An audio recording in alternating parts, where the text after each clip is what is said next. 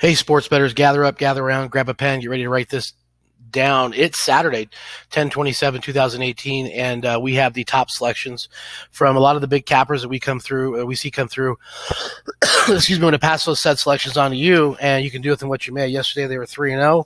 And want to pass along the fact that we have the sports books that we're affiliated with that can help you with the placing and the wagering of these bets. So make sure you get on by at sportsbetfunding.com because that's what we do. So here's the deal. We're going to give out the top three first. We have a fourth to like as well. Let's get on it right now. The first one is going to be on the under in the Georgia-Florida game. That under is crawling up to 53. Get on the under Georgia-Florida. The next one up is Houston Cougars minus 8.5. Get on the Houston Cougars 8.5 to 9 on that game. Third game for you is Washington State plus 2.5. Get on Washington State. We feel like they're going to be an outright winner here against Stanford tonight.